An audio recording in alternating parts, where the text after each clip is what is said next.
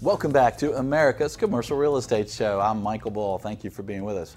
This segment's brought to you by my company, Bull Realty. For custom asset and occupancy solutions, visit bullrealty.com or give me a call.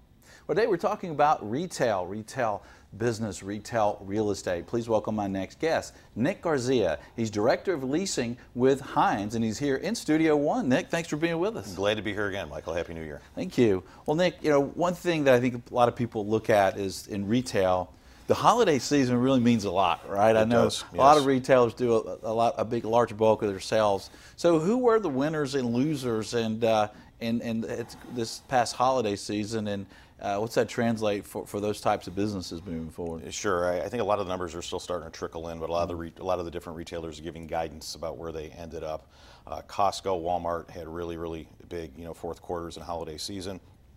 Target did as well. Amazon, everybody likes to kind of think about them as a online, but they're morphing into a retailer, and I think the definition of what retail really means, whether it's online or in a store, is changing. So I think you definitely got to include them in that group.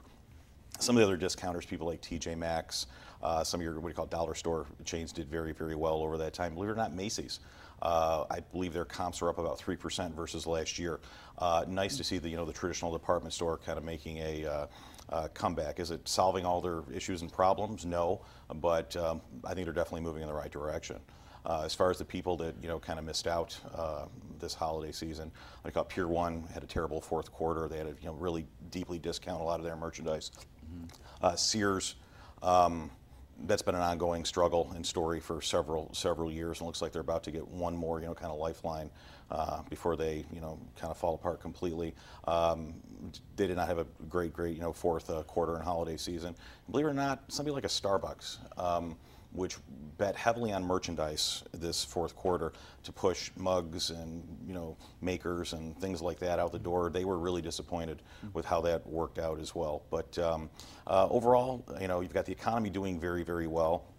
So I think based on taste, trends, whether you're on merchandise or not, I think you'll see a lot of people kind of in one bag or the other. We met or exceeded expectations, or we just kind of fell short of those expectations. Yeah. Well, Nick, where are people shopping? I went to a mixed-use development, and it was very vibrant. I went to a mall. I went near it. The parking lot was packed, so I didn't really go in. But it seemed very vibrant. Where are people doing their shopping today? I think it depends on what the purpose of your trip really is. And I think what you're seeing nationally, you're starting to see, Michael, like a stratification of mall product type. The bigger mall REITs, Simon, GGP, Macerich, Westfield, they've all kind of shed their C and lower type of projects, and they're focusing on B and better type of properties. And even in the mall sector, you've got malls that kind of have a broad general appeal, or you've got malls that have a very narrow appeal as far as the merchandise goes. So I do think there's a natural sort of appeal, though, of the mixed-use open-air lifestyle center projects. It kind of reminds people of what Main Street USA really used to be. And I just think being outside, particularly here in the Southeast, as long as it's not raining, people really enjoy that open-air, walkable, quasi-urban atmosphere is a place to go and just spend time. I don't even think it's really even about shopping sometimes. It's about that third place where people just want to kind of hang out, have a cup of coffee, and then just kind of window shop and browse a little bit. Yeah, I agree with you totally. In fact, I did that one weekend in December. It was a pretty day, and I went to a mixed-use development. I thought, you know what, I'll go and have a bite to eat. I'll have a drink, and and then I'll think about walking around and think about gifts for certain people. So I did that, and I know a lot of people around the country are familiar with Atlantic Station, where you do the leasing, and it's a very large mixed-use development in a very midtown area of Atlanta, and it's went through some changes over the years, right? How is it doing now? How are mixed-use tenants, especially in retail, doing? What's the vibe there? Bigger picture, I think the generation of stores that are starting to grow and kind of spread their wings and open stores, they're designing for urban streets. They're designing for mixed-use projects. They're not designing their stores. They're not targeting their stores, anyways, for single-purpose traditional retail malls. So I think products that are not going to be diversifying themselves with offices, with hotels, with fitness, other non-true retail sort of places are going to be at a little bit of a disadvantage. With respect to Atlantic Station, though, 2018 was just a huge, huge year for us. We're now in our third year of ownership of that project, and there's over $500 million of brand new leasing and development taking place there. We broke ground on our Central Park redevelopment, which is going to include 3 local chef-driven restaurants, and it's going to be about a $20 million rehab to the physical part of it, just to make that nice creature comfort sort of place where people want to come and hang out in. We opened up our flagship 40,000 square foot H&M. We've started construction on 2 additional flagship retailers that will be opening up in 2019, and plans have been made and are at different stages of approval for 3 brand new hotels, totaling nearly 400 rooms that will be open by the end of 2020. AMLI, the National Multifamily Development Company, they're going to break ground in the spring on a new 360-unit luxury residential complex. It's going to have 25,000 square feet of new shop on the base level of it, right in the heart of the project. So in a lot of ways, if anybody knows the west side of Atlanta, our project Atlantic Station, I think, really jump-started all of the development that's happening on the west side. And I would argue with anybody that you wouldn't see as rapid of a transformation there without the 17th Street Bridge being extended over, because it made a very fast east-west connection. So things are going very, very well. There's going to be a lot of barricades and a lot of dust flying with us this year, but in the fourth quarter, the project's really evolving to a point that I think the original developers always wanted it to, and it was truly, truly ahead of its time. Let me ask you, you mentioned a couple new restaurants opening up, and not just your center, but when you look at shopping centers, malls, mixed-use developments around the U.S., can you have too many restaurants? That doesn't seem to be really going against the trend these days. I think a great collection of restaurants, Michael, 5, 6, 7 of them, can almost act as like a de facto anchor to a project, the way a department store used to. The one trend I think that is here, it's not a fad anymore. People love dining out. And I think that's going to be with us for a very, very long time. The other thing I think you see happening out there is the growth of food halls. And I don't believe there's a national consensus yet about the best model to run those on. And I also don't believe that they're a magic bullet.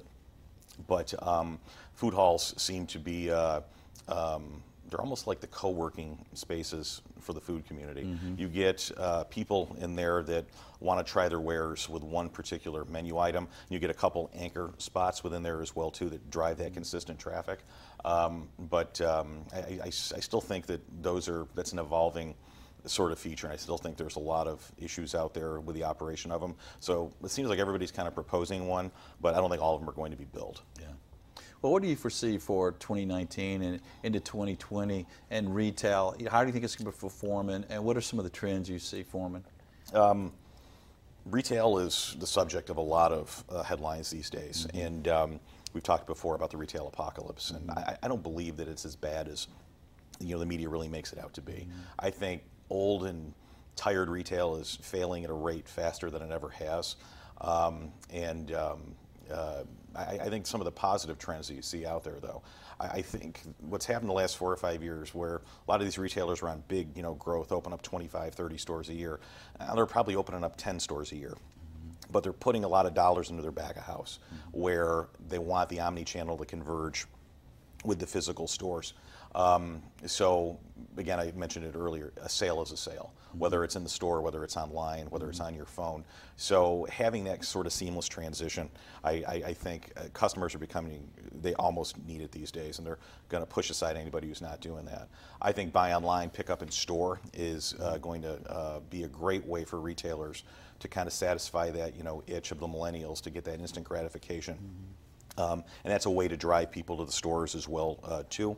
I think the trend you're seeing of pure play online opening up stores is going to continue. I read a report a few weeks ago about how what do you call traditional online retailers are going to be opening up almost 1,000 stores in the next 5 or 6 years. So they've got reams of data, and they know where their customer is, and they know what they like. So that's going to be an interesting trend playing out there as well too. And I think the biggest battle that's shaping up for 1920, even a little bit beyond, is Amazon versus Walmart. And if you look at what each of them is and each of them what they're not, Amazon has got the great online presence, and with their acquisition of Whole Foods, their Amazon Go stores, their other foray into what we call brick and mortar retail, they're getting to the point where Walmart has got all those physical stores and is bolstering their back of house. So I think the up and coming battle in retail in the years ahead is really going to be Amazon versus Walmart, and they're differing yet similar models of how to meet the customer needs. Yeah. Well, I want to ask you about how you guys are looking at percentage rent these days. So at your mixed-use development, Atlantic Station, do you have some tenants that have some percentage rent clauses? Every one of them has a percentage rent clause. Okay. Yes. So what's happening today on percentage rent on online sales and online orders picks up in stores, online orders that maybe the store delivers from the store? How do you handle that?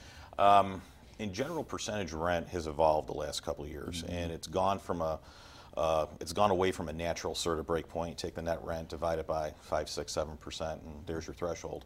I think more and more retailers are now embracing an artificial break point and wanting to share with a landlord, because deals have become tougher. With fewer stores opening, the landlords are having to put more capital into deals. So we want to recapture some of that investment sooner. But with respect to the online play, that is still an evolving challenge. One of the biggest challenges we see right now is stores that take back like a lot of merchandise and returns. That normally counts against your gross sales threshold. So particularly somebody, say like an H&M, 40,000 square foot store, they're getting more returns probably than any of the other stores just due to its size. So somebody from Cincinnati happens to be in town and has a package from H&M that they've been with them, and they just happen to see the store and they want to go return it. Well, why should that count against our sales threshold and a chance for us to get percentage rent? So we've been successful in limiting the amount of returns, but as far as quantifying where somebody buys online and what that theoretical radius is, should we count any online sale within a mile, 2 mile, a half a mile? I think that's still an ongoing sort of argument. Yeah, well, and it's certainly interesting because as an online retailer, you want that store presence. Right. It helps you. Also, you might order online and then pick it up in the store. Correct. Yes. Right, and then some of these stores, like you mentioned Whole Foods and Amazon. Some of these stores become delivery. For same-day delivery to people's homes. So, which I got to tell you, my wife and I love using Instacart, and then even simple things on Amazon for paper towels or dishwasher detergent or things that just take up space in the car or the cart, to have those delivered right to your front step is incredibly convenient. Yeah. Well, it certainly is. Well, Nick, thanks for joining us. Great information as usual. Thank you very much. I appreciate being here. All right. Well, thank you. We're going to have more on retail and retail real estate, so stay with us. I'm Michael Bull. This is America's Commercial Real Estate Show. America's Commercial Real Estate Show is brought to you by Bull Realty. For customized asset and occupancy solutions, visit bullrealty.com. Commercial Agent Success Strategies. Incredible training for commercial agents. Visit commercialagentsuccess.com. BOMI International. For facilities and property management education, visit BOMI.org. BuyProxy.com. Your global commercial real estate listing service. Visit BuyProxy.com. Red IQ. Turning multifamily data into actionable intelligence. Visit RedIQ.com.